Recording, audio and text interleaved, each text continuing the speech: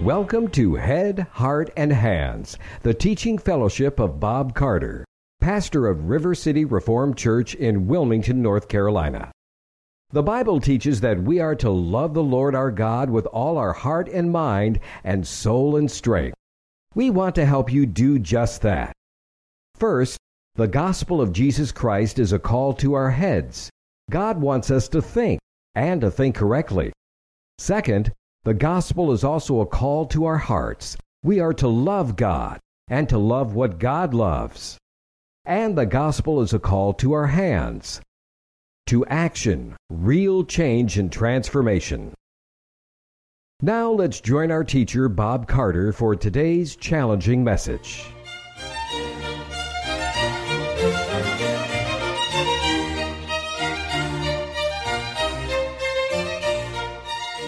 The sermon this morning is entitled Facing Death and Beyond. There simply isn't anything more profound in life than dying. And in the passage we're going to look at today, 1 Samuel 28 is the passage. Saul hears. He's already afraid. He's about to go to battle the next day, and he's concerned, quite concerned. But he hears directly from Samuel that he will be dead tomorrow. This is his last night on earth. It's a very remarkable, startling passage in a number of ways. It's his last night and he knows it. And the question would be, what would you do if you knew it was your last night? If you had a confidence that tomorrow you would be before God himself? The question would be, what would a lover of God do in anticipation of that? I think about that question, and the reality is that we need to think about it because it is one of those things that is inevitable. It isn't a probability or a likelihood, but that every one of us will stand before God. Some of you have heard me quote before, and I will this morning again, Richard Baxter. He was a wonderful Puritan preacher during the 1600s. He only preached for 16 years before he was ejected from the pulpit because of the Church of England's machinations at that time in 1662. But for 16 years he was at Kidderminster. And he lived to be 71. He got married about 45, I think. He was not married until about 45 years old. But when he was about 43, he got very ill. And he thought he was dying. And so he thought, well, the right thing to do would be to study dying and to study life after death. And so he did. And he produced 2 wonderful books as a result of that. What a remarkable thing that he thinks he's dying, and he goes to his Bible and starts studying that very subject. The first book is called Dying Thoughts. If you've never read it, you must go and get a copy and read it. Dying Thoughts by Richard Baxter. It's absolutely remarkable. And then he wrote a book called The Saints' Everlasting Rest. And they're very different books. The Saints' Everlasting Rest is very much a call to take your pulse. The Saints' Everlasting Rest is primarily take your pulse. Do you have a real spiritual pulse? Are you a child of God? And then look to the glories if you are. But Dying Thoughts is much more preaching to yourself about why you should long for the new heaven and the new earth where righteousness dwells. Nothing in this world should hold your attention more excitedly than the idea of going and standing before God and being with God eternally. Dying Thoughts and the Saints' Everlasting Rest. And so we're looking this morning at the reality of knowing that, and then what would you do in light of that? Will you stand up, honor the reading of God's Word as we turn our Bibles to 1 Samuel 28. We're closing out very soon here this book of 1 Samuel. Again, 1 Samuel is primarily the life and reign of King Saul. Chapter 28. Now it came about in those days that the Philistines gathered their armed camps for war to fight against Israel. And Achish said to David, "Know assuredly that you will go out with me in the camp, you and your men." David said to Achish, "Very well, you shall know what your servant can do." So Achish said to David, "Very well, I will make you my bodyguard for life." Now Samuel was dead, and all Israel had lamented him and buried him in Ramah, his own city. And Saul had removed from the land those who were mediums and spiritists. So the Philistines gathered together and came and camped in Shunem. And Saul gathered all Israel together, and they camped in Gilboa. When Saul saw the camp of the Philistines, he was afraid, and his heart trembled greatly. When Saul inquired of the Lord did not answer him, either by dreams, or by the Urim, or by prophets. Then Saul said to his servants, "Seek for me a woman who is a medium, that I may go to her and inquire of her." And his servants said to him, "Behold, there is a woman who is a medium at Endor." Then Saul disguised himself by putting on other clothes, and went, he and 2 men with him, and they came to the woman by night. And he said, "Conjure up for me, please, and bring up for me whom I shall name to you." But the woman said to him, "Behold, you know what Saul has done, how he has cut off those who are mediums and spiritists from the land. Why are you then laying a snare for my life to bring about my death?" Saul vowed to her by the Lord, saying, "As the Lord lives, no punishment shall come upon you for this thing." Then the woman said, "Whom shall I bring up for you?" And he said, "Bring up Samuel for me." When the woman saw Samuel, she cried out with a loud voice, and the woman spoke to Saul, saying, "Why have you deceived me? For you are Saul." The king said to her, "Do not be afraid, but what do you see?" And the woman said to Saul, "I see a divine being coming up out of the earth." He said to her, "What is his form?" And she said, "An old man is coming up, and he is wrapped with a robe." And Saul knew that it was Samuel, and he bowed with his face to the ground and did homage. Then Samuel said to Saul, "Why have you disturbed me by bringing me up?" And Saul answered, "I am greatly distressed, for the Philistines are waging war against me, and God has departed from me, and no longer answers me, either through prophets or by dreams. Therefore I have called you, that you may make known to me what I should do." Samuel said, "Why then do you ask me, since the Lord has departed from you and has become your adversary? The Lord has done accordingly as he spoke through me, for the Lord has torn the kingdom out of your hand and given it to your neighbor, to David. As you did not obey the Lord and did not execute his fierce wrath on Amalek, so the Lord has done this thing to you this day. Moreover, the Lord will also give over Israel along with you into the hands of the Philistines. Therefore tomorrow you and your sons will be with me. Indeed, the Lord will give over the army of Israel into the hands of the Philistines." Then Samuel immediately fell full length upon the ground and was very afraid because of the words of Samuel. Also there was no strength in him, for he had eaten no food all day and all night. The woman came to Saul and saw that he was terrified, and said to him, "Behold, your maidservant has obeyed you, and I have taken my life in my hand, and have listened to your words which you spoke to me.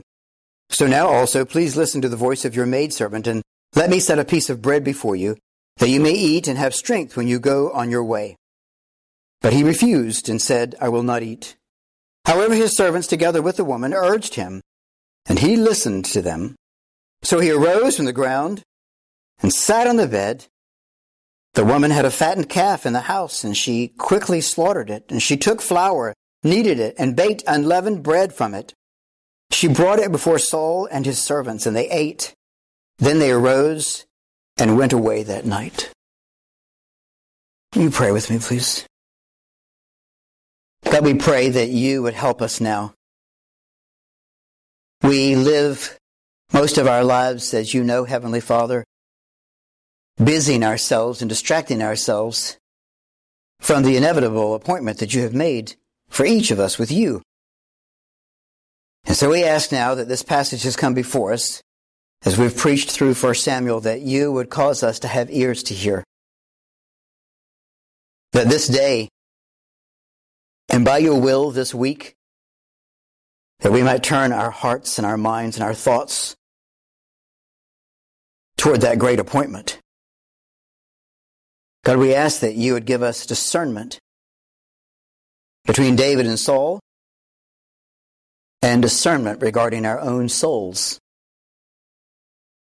Holy Spirit, that you would come and teach us the truth concerning our standing before you. We pray that you would defeat the evil as he would try to come and to derail us even in this hour or following this hour. But God, in your mercy, that you would grant us to lean into this passage with all attentiveness and sobriety to the benefit of our souls. In Jesus' name, amen. Some of you are familiar with the name William Wallace. He was the governor king, if you will, of Scotland during the reign of Edward I. He died in, I believe, 1309, give you some time frame. He was eventually caught and put on trial on August 23rd, a very significant day in the history of England for other reasons as well. But on August 23rd was his trial, and immediately following the trial, he was executed. He was very confident at his trial. They took notes about it, and they have notes still published from that trial. And later it was said about him, every man dies, not every man really lives. Every man dies, not every man really lives. At his trial, he was confident of what he had done, and he did not ask for their forgiveness in any manner. He was accused of treason because he was fighting against the King of England who was trying to conquer Scotland. But he, the governor king of Scotland, never perceived King Edward to be his king. And therefore he spent much of his adult life fighting King Edward. But finally Edward captures him by a betrayal of a friend, and he stands before him in trial. This is what he said at his trial. William Wallace, I cannot be a traitor, for I owe him no allegiance, referring to Edward. He is not my sovereign. He never received my homage, and while life is in this persecuted body, he never shall receive it. He's looking right into the face of death. This is back in an age when executions followed trials immediately. They rarely even gave you one night to contemplate it, and he was aware of that. He went on to say, to the other points whereof I am accused, I freely confess them all. As governor of my country, I have been an enemy to its enemies. I have slain the English. I have mortally opposed the English king.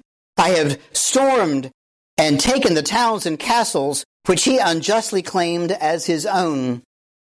If I or my soldiers have plundered or done injury to the houses or ministers of religion, I repent me of my sin. But it is not of Edward of England that I shall ask pardon. I won't go into the details, but he was gruesomely executed immediately following that. The reality is, though, he was ready to die because he had lived in such a way that he believed that what he was doing was right. He believed that what he was doing was exactly what he should be doing. And when he got to the very day of his execution, the day of his trial and then execution, he felt he didn't have anything in terms of his general conduct to repent of, that he had in fact done what he should have done, and that is lead his people in battle against England. Well, the question for us is, how will we face that day? How will we face that day as we contemplate how we have battled against the devil and against the world and against the flesh? In this passage, we see some pretty remarkable things. Back in our passage here in chapter 28, the first two verses are just really a setup for what's going to happen in chapter 29. They're not directly related to the rest of this chapter. They're just laying the ground here that there is going to be a huge war between the Philistines and Israel. And if you recall back in the previous chapter, David had foolishly fled to the Philistine king Achish, and as a result of that, had gotten himself in a bind here. God is going to step in with some sovereignty in chapter 29 and get him out of that bind. But the first two verses here are just acknowledging that the Philistine king believes David's going to help him in the fight against Israel. And then the passage turns to the subject. Verse 3, Samuel was dead, and Saul is very, very concerned. And it goes on to say here The reason it mentions Samuel is dead is because Samuel had been alive for several years after King Saul had become king. And he had known, that is, King Saul had known, that if he asked Samuel, Samuel would give him good advice and might even have a direct word from the Lord. But Samuel is dead. And then it goes on to say in verse 3b, and Saul had removed from the land those who were mediums and spiritists. I want you to drink that in here a little bit. The reality is here, Saul himself is the one who removed the mediums. And that sounds very religious because it's something that God would have him do. But it is not uncommon that someone might walk for a season or for a week or for a day in what looks like harmony with God, as long as God's purposes and their purposes don't conflict. And in this case, Saul saw no reason not to put them out, and so he put them out. And it makes that point there, and it says it again twice later in this very subject, in this very chapter. But we want to be careful here that there is no reason to believe here that there's religion there. It's just a duty in this very real sense here. He had done that. But we see by the rest of the chapter that he hadn't done it with his heart, as he himself actually later tries to find a medium. So the Philistines, verse 4, gathered together and came and camped in Shunem, and Saul gathered all Israel together, and they camped in Gilboa. When Saul saw the camp, he was afraid, and his heart trembled. The reality is, it's a big army. Saul sees it, and he is greatly fearful. Fear will give us a great deal of irrationality much of our life, and therefore we must be ready for fearful circumstances. In any difficult situation, you will not rise to the occasion. You will default to your level of training. That's what's going to happen. You're not going to rise to the occasion. You're going to default to your level of training. And have you trained yourself and your soul as to what to do in fearful circumstances? Saul was overwhelmed and acted very foolishly. What he should have done is reminded himself about the great army of Pharaoh that God drowned in the Red Sea, about the great army of the Amalekites that Joshua fought against while Moses was on the mountainside in his Exodus 17. And while Moses was praying, they were winning. Or about the conquest when Joshua goes in and simply circles the city of Jericho and the walls fall. He should have remembered the wonderful things of God in the past and then preached to himself and then pleaded with God. Jehoshaphat, a good king, sometime later, does exactly that during a difficult circumstance. During a very fearful time, he remembers the great acts of God. And he goes to God in prayer and he says, "Are you not the God of the universe?" And he recites some of the wonderful nature and attributes of God. And then he says, "Have you not?" And Jehoshaphat remembers all the things God has done. And then at the end of that prayer he says, "Will you not? Will you not help your people now?" Jehoshaphat, a faithful man, in fearful circumstances, acts in a very faithful way. But Saul acts very differently. The question this morning is, do you have a biblical plan for responding to fearful circumstances? Do you have a biblical plan for responding to fearful circumstances? Look at verse 6. When Saul inquired of the Lord did not answer him either by dreams or by Urim or by prophets. Well, very quickly, if you're not familiar with that, of course the dreams is obvious. Through Joseph and others, God had spoken through dreams. And so he was mindful that was one option, that God might have spoken either to him, King Saul, or to others and given a message. That didn't happen. The Urim there is a reference to Urim and Thummim. Urim and Thummim is something set forth by Moses in the book of Exodus and then following again in Leviticus. And it's followed throughout the Old Testament.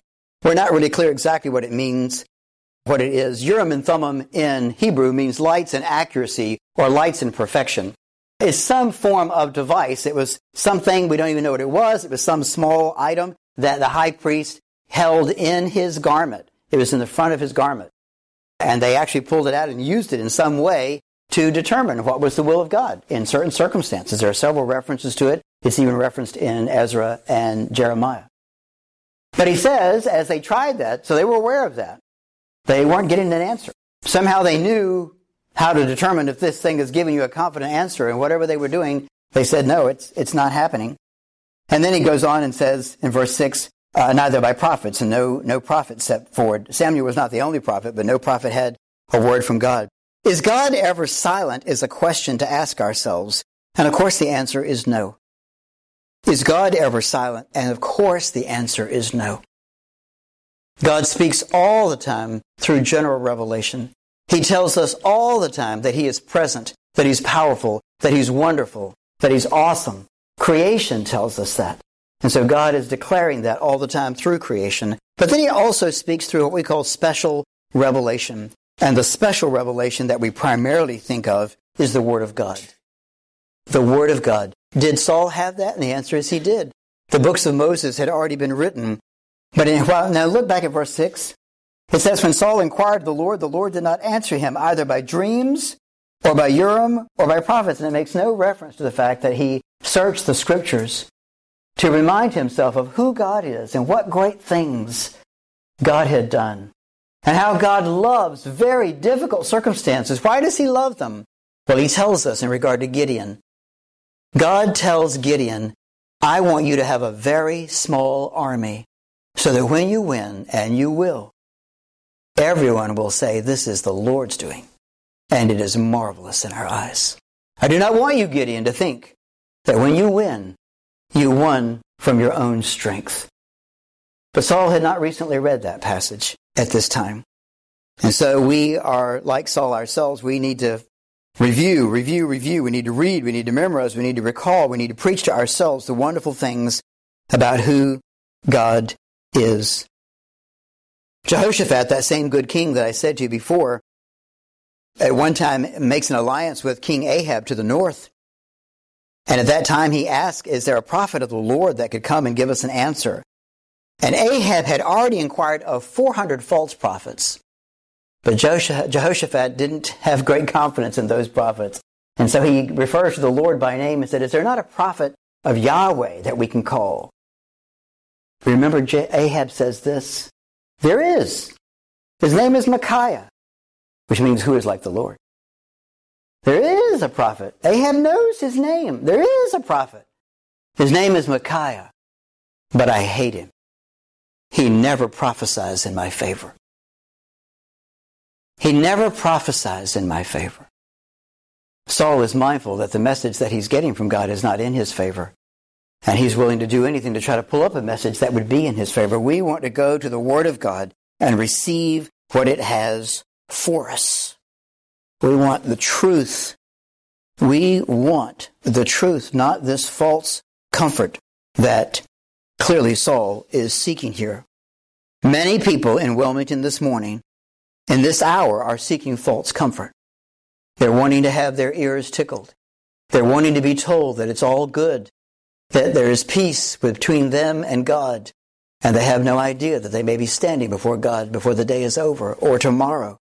They have no idea that God is angry with them because no one's telling them the truth about their relationship with God.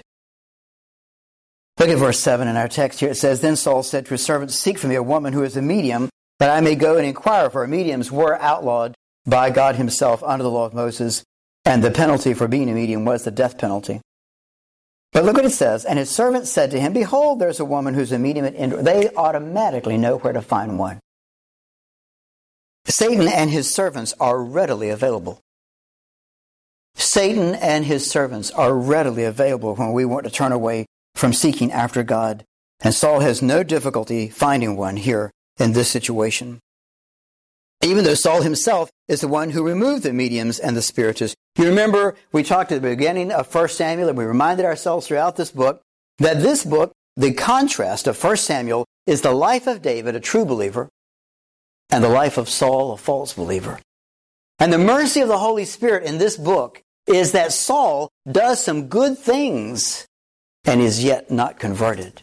And David, who loves the Lord and is a man after God's own heart, does some foolish things. But we see the difference of their heart for God and the mercy of God to grant David again and again repentance. Repentance, brothers and sisters, is not something you come up with. How badly mistaken we are. It's not something you go get. It's something God gives you. And God gave repentance to David and does not give it to King Saul.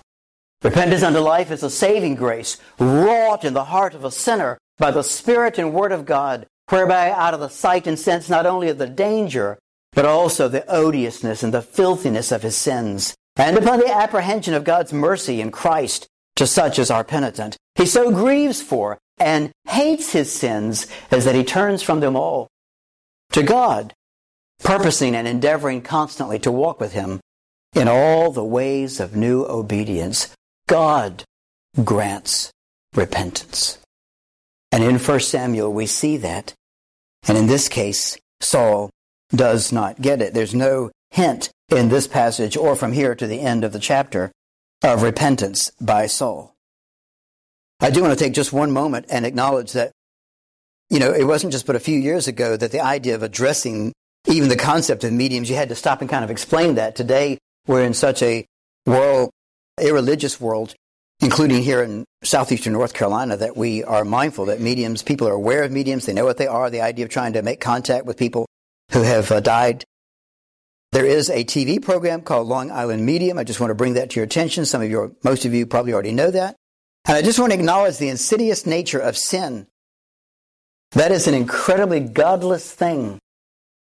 And there is a TV show proclaiming this godless thing. And not only is it a godless thing, but if you ever watch it for even a few seconds, she's a very charming, lovely lady, a fun, loving, humorous lady. And she's constantly telling lies to people in regard to their contact of the ones who have gone on beyond and telling them everything's great, everything's great, everything's great, everything's great. Every time she supposedly has a contact with somebody, she's telling them everything's great, everything's great. We need to be aware that this happens today, and we need to speak up and tell people about the foolishness of this and that God prohibits that and how demonic that is. Well, in verses 11 and 12, we begin to see the clarity here. It says, the woman said, whom shall I bring up? So she's used to doing this. She has some contact with, and I want to say, the demonic realm is real. We know the demonic realm is real, so it's not surprising that the demonic realm would indeed cooperate from time to time with individuals in the physical realm. That's not inconsistent with Scripture at all. And he said, bring up Samuel for me. When the woman saw Samuel, she cried out with a loud voice. Now here's the question. Is it really Samuel? Is it not Samuel? What's going on here? It's not all that critical. It certainly appears to be Samuel. From the Scriptures, it appears to be Samuel. The bottom line is he's delivering a message that comes true. The message comes true that Samuel says. So very likely in this case, God is actually allowing Samuel to return, or Samuel's spirit to return and actually have contact with Saul. That appears to be the case, and God is certainly sovereign and able to do that. Well, immediately she recognizes when he says that he wants her to bring up Samuel, she immediately recognizes who he is and fears for her life appropriately. But he swears to her by the name of the Lord that he's going to spare her. Look at verse 10. Saul vowed to her by the Lord, and that's all capital letters, L-O-R-D, which means that in Hebrew that's the word Yahweh, the personal name of God. He swears to her by the personal name of God, saying, as that Lord, the personal name of God, lives, no punishment shall come to you for this thing. That's the words of Satan. There'll be no repercussions from this, Saul says to her. Saul himself is going to die, and she will stand and give an account before God for having been involved in this herself. He doesn't have the authority to say to her that no repercussions will come from this, from when God has already forbidden this thing. Well, there is clarity here. In 11 and 12, she sees what's going on, and she's quite concerned. But verse 13, the king said to her, do not be afraid. What do you see? And she says, I see a divine being. It's actually the word Elohim in Hebrew. I see a God. She sees a very marvelous being, and she describes it as though it were a God. And so apparently this is in some manner, a purified soul of Samuel coming up and speaking. And he asked about the form. And verse 14 simply describes it in such a way so that he could quickly recognize that it is Samuel. God allows Samuel to appear in a way that Saul would recognize. Well, the answer here really begins to come forward. The key passage here has to do with the message here that comes forth. As soon as, in verse 14 at the end, as soon as he recognizes that it's Samuel, now listen to this. Saul knew that it was Samuel, and he bowed with his face to the ground and did homage. He just bows. He thinks things are going well. I got what I came for. I'm actually going to have a conference here with Samuel. And he bows down to honor him. This is Saul, who does away with mediums and spiritists in obedience to the Lord. And this is Saul now in presence of the prophet Samuel, bowing down to him and being honorable to him, giving honor to whom honor is due. Fifth commandment. But this is Saul who does not love God with his heart and is going through all the outward motions here. And we see that more and more as it unfolds. Well, Samuel says to him in verse 15, "Why have you disturbed me by bringing me up?" And Saul answered, "I'm greatly distressed, for the Philistines are waging war, and God has departed from me and no longer answers me." How foolish to think that if God has departed from him, that God would allow him access to further information. What a irrational thought about this, but that is part of fear. Fear brings us to irrationality, and that's why we have to have a plan ahead of time. How are we going to conduct ourselves as children of the Most High God when we find ourselves in fearful situations? Well, he goes on and describes this in some detail here, but he actually says, verse 19, "Moreover, the Lord also will give over Israel along with you into the hands of the Philistines. Therefore, tomorrow you and your sons will be with me." So he makes it clear that your lineage is going to be cut off. You and your sons are going to be with me. Now look at the response. Verse 20, "Then Saul immediately fell full length upon the ground and was very afraid because of the words of Samuel, and there was no strength in him, for he had not eaten." And I'm mindful of just that simple phrase from the very first Return of the Jedi movie, or those Star Wars movies. In there, young Luke Skywalker is a pilot, and he's being trained by this very elderly, wise sage named Yoda. And the young pilot says, "I'm not afraid." And Yoda looks at him and says, "You will be." No matter what you thought before about what it would be like with death, there will be fear associated with death. John Bunyan so wisely in Pilgrim's Progress makes the point that when Christian gets to the river, meaning death, when he gets to the river and he's about to cross over into eternal bliss, the water's much colder than he thought, and he draws back. What does that mean? It means he's fearful in the face of death. The water was much colder than he thought, and he drew back. You will be.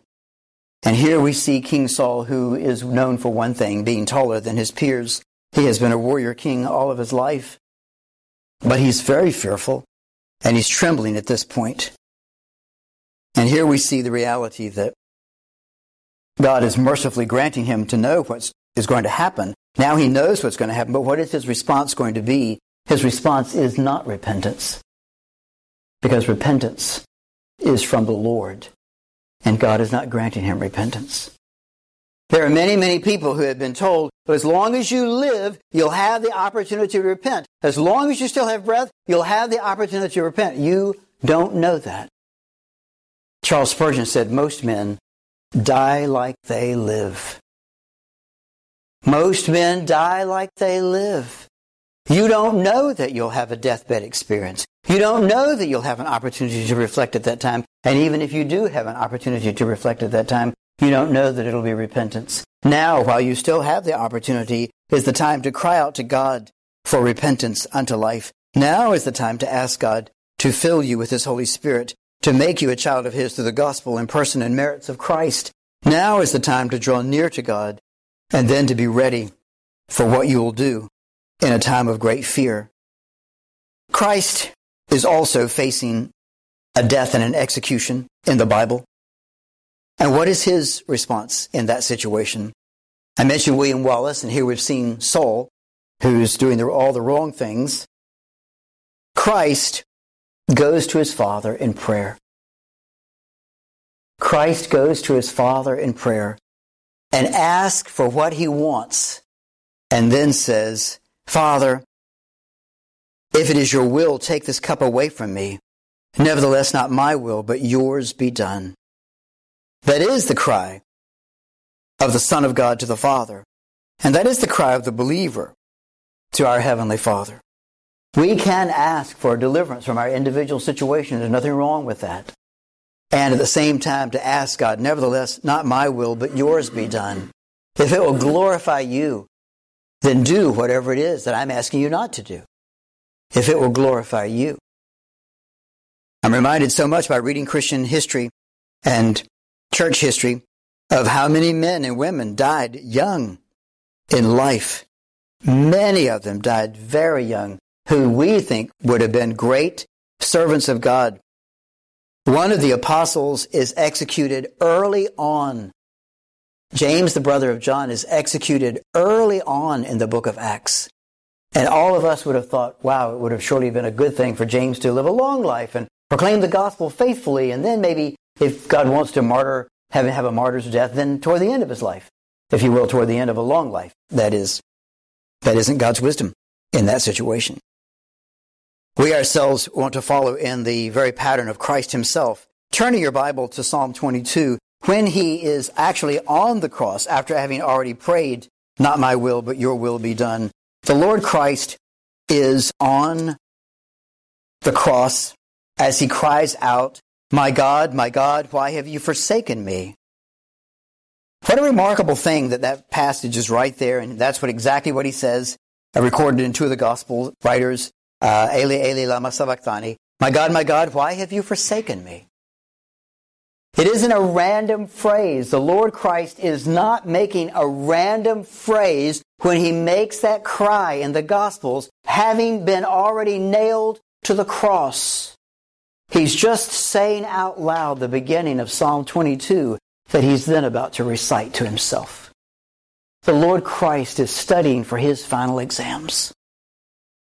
The Lord Christ is mindful for this purpose was the Son of God manifest, to destroy the works of the evil one, and to do so by the laying down of his life as the Lamb of God, to take away the sins of the world. And preparing for his exams, he memorizes Psalm 22. Oh my God, I cry by day, but you do not answer, and by night, but I have no rest. Yet you are holy. O you who are enthroned upon the praises of Israel, in you our fathers trusted. They trusted and you delivered them. To you they cried out and were delivered. In you they trusted and were not disappointed. But I am a worm and not a man, a reproach of men and despised by the people. All who see me sneer at me. They separate with the lip. They wag the head, saying, commit yourself to the Lord. Let him deliver him. Let him rescue him, because he delights in him. Yet you are he who brought me forth from the womb. You made me trust when upon my mother's breast. Upon you I was cast from birth. You have been my God from my mother's womb. Be not far from me, for trouble is near, for there is none to help. He's just quoting Psalm 22 to himself quietly on the cross, worshiping his good God, repeating to himself the confidence in his heavenly Father's goodness, wisdom, power, attentiveness. The night before, one of them draws the sword and he says, put your sword away.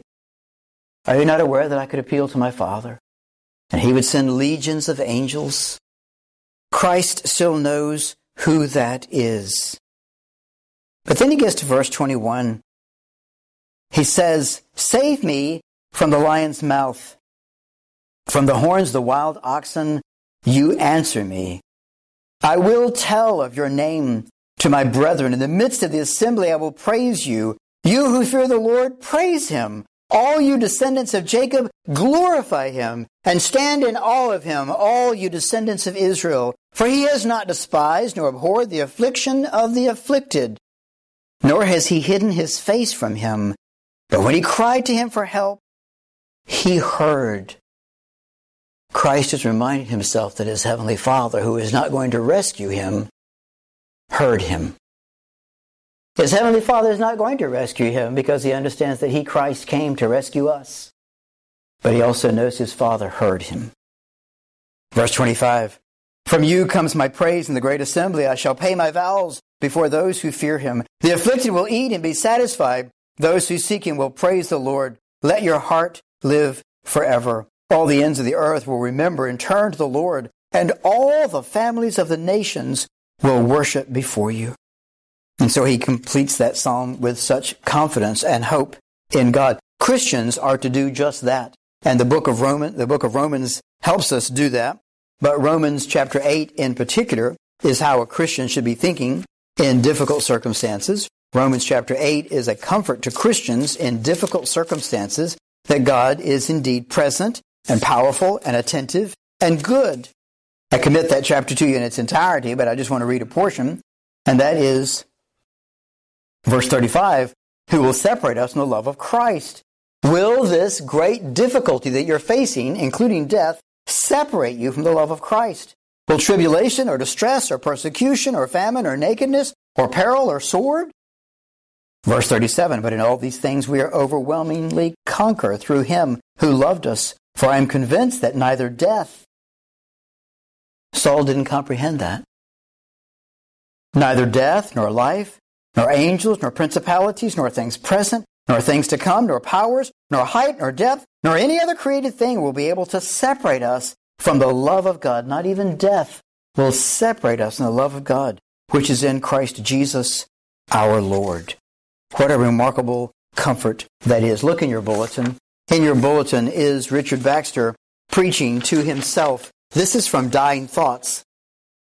In your bulletin, under the title of the sermon, he's preaching to himself in the book Dying Thoughts. How clearly does reason command me to trust him, absolutely and implicitly to trust him, and to distrust myself. He is essential, infinite perfection, wisdom, power, and love. There is nothing to be trusted in any creature but God working in it or by it. I am altogether his own, by right, by devotion, and by consent. He is the giver of all good to every creature, as freely as the sun gives its light. And shall we not trust the sun to shine? He is my Father and has taken me into his family. And shall I not trust my heavenly Father? He has given me his Son as the greatest pledge of his love. And shall he not with him also freely give me all things? What did I tell you about his situation when he wrote this book? He was convinced he was dying. He was 43 and 44 years old when he did this, and he was still single at that time. He had not yet married, and he thought he was departing this world. And he's preaching to himself. His Son purposely came to reveal his Father's unspeakable love. And shall I not trust him who has proclaimed his love by such a messenger from heaven? He has given me the Spirit of his Son, even the Spirit of adoption, the witness, pledge, and earnest of heaven, the seal of God upon me, holiness to the Lord. You'll recognize that phrase. Holiness to the Lord is what was engraved on the turban of Aaron the high priest. And shall I not believe his love and trust him? He has made me a member of his Son, and will he not take care of me? And is not Christ to be trusted with his members? I am his interest, and the interest of his Son, freely beloved and dearly bought. And may I not trust him with his treasure? He has made me the care of angels, who rejoiced at my repentance. And shall they lose their joy or ministration? He is in covenant with me, and has given me many great and precious promises. And can he be unfaithful? My Savior is the forerunner, who has entered into the holiest, and is there interceding for me, having first conquered death, to assure us of a future life, and ascended into heaven, to show us whither we must ascend, saying to his brethren, I ascend to my Father and your Father, to my God and your God. And shall I not follow him through death, and trust such a guide and captain of my salvation? He is there to prepare a place for me, and will receive me unto himself. And may I not confidently expect it? Richard Baxter is preaching to himself, and doing so beautifully. We need to be such strong people of faith ourselves. We will need it when we get to the Chili River, and we will need it between now and then. John Bunyan knew something about that as well. He so beautifully has a number of people cross over in the second book after Christiana crosses over and enters into heaven. And that also is on the back of your bulletin. One of them is Mr. Honest. Mr. Honest gets the notice that he is to cross over. And here's what it says on the back of your bulletin. This is from Pilgrim's Progress. Then it came to pass a while after that there was a post in the town that inquired for Mr. Honest. So he came to his house where he was and delivered to his hand these lines. Thou art commanded to be ready against this day 7 nights to present thyself before the Lord at his father's house. He's given you a week. You have a week to live. That's what he's saying. Then Mr. Honest called for his friends and said to them, I die, but shall make no will. As for my honesty, it shall go with me. Let him that comes after be told of this. When the day that he was to be gone was come, he addressed himself to go over the river. Now the river at that time overflowed the banks in some places, but Mr. Honest, in his lifetime, had spoken to one Mr. Good Conscience to meet him there, the which he also did, and lent him his hand, and so helped him over. The last words of Mr. Honest were, grace reigns. So he left the world. His last words were not, I'm ready for this, I've prepared, I've done what God asked me to do. His last words are putting his trust in the merits and the person of Christ. Grace reigns. That's another way of saying, I'm a great sinner, and he's a great Savior. What is your perspective about life and death? Are you, like Paul, training yourself for battle? Do you see that there are dangers about? And that perhaps as you look back over the year 2017, that some of those battles haven't ended well. I said that you need a plan here. We need to prepare. You need a plan. You need to be thinking about what you're going to do. You need to be committed to that. You need to be reminded of that. I started out with William Wallace. Well, William Wallace, before he ultimately was captured himself, was at the Battle of Stirling Bridge, which he won. And at the Battle of Stirling Bridge in 1297, he said this. They literally rode out to meet the English because the English were wanting peace, wanting him to surrender. And of course he said no. But this is what he said to them to take back to the English king. He said, we came here with no peaceful intent. I wonder if that reflects your life this past week, this past year. Most Christians just want a peaceful life. Francis Schaeffer said what Christians want is personal peace and affluence. He didn't mean that as a compliment. He said he looked at the world and that's what he saw. People want personal peace and affluence. But the Bible describes it as Christian soldiers being in a battle. Here's what William Wallace says. We come here with no peaceful intent, but ready for battle, determined to avenge our wrongs and set our country free. Let your masters come and attack us. We are ready to meet them beard to beard. The Bible urges us to take up the full armor of God, to preach to ourselves. This is a trustworthy statement and worthy of all consideration that Christ Jesus came into the world to save sinners, among whom I am chief. The prayer on your bulletin there ends with this. Glorify your name in me in undeniable ways.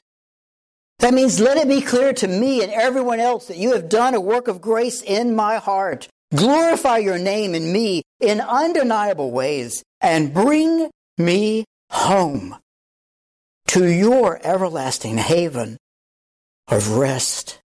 Help me to worship you now and at the hour of my death. Strengthen me. Gladden my soul with this holy privilege. Every man dies. Not every man really lives. Will you pray with me, please? Heavenly Father, we do praise you. Thank you for the perfect example of true manliness in Christ Jesus, the God-man. We do praise you that he was about his Father's business all the days of his life. That in the final prayer he said, I glorified thee on earth, having accomplished everything you've given me to do. God, we see that that does not describe us, but that it does most worthily describe our Lord and Savior Christ. And we praise you for that. That Christ has accomplished everything you ask him to do, including the salvation of your sheep. Teach us then, Heavenly Father, to stay close to such a shepherd.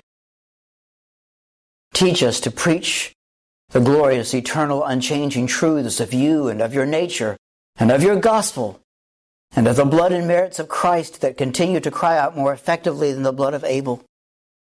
Teach us to stand firm, that you are indeed causing all things to work together for good to those who love you and are called according to your purpose. Teach us to examine ourselves and look for undeniable evidence of a true and lively work in our souls.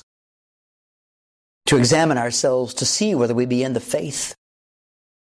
And as many as are in Christ Jesus, that we would rest in your everlasting arms.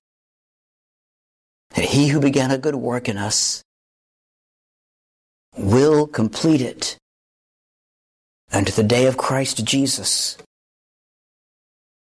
We ask, God, that you would glorify your name in us in undeniable ways and bring us home to your everlasting haven of rest. We pray this, God, in Christ's name. Amen. Will you stand to receive the blessing of God for the people of God? The Lord bless you and keep you. The Lord cause his face to shine upon you and be gracious to you. The Lord lift up his countenance upon you and give you peace now and forever. Amen.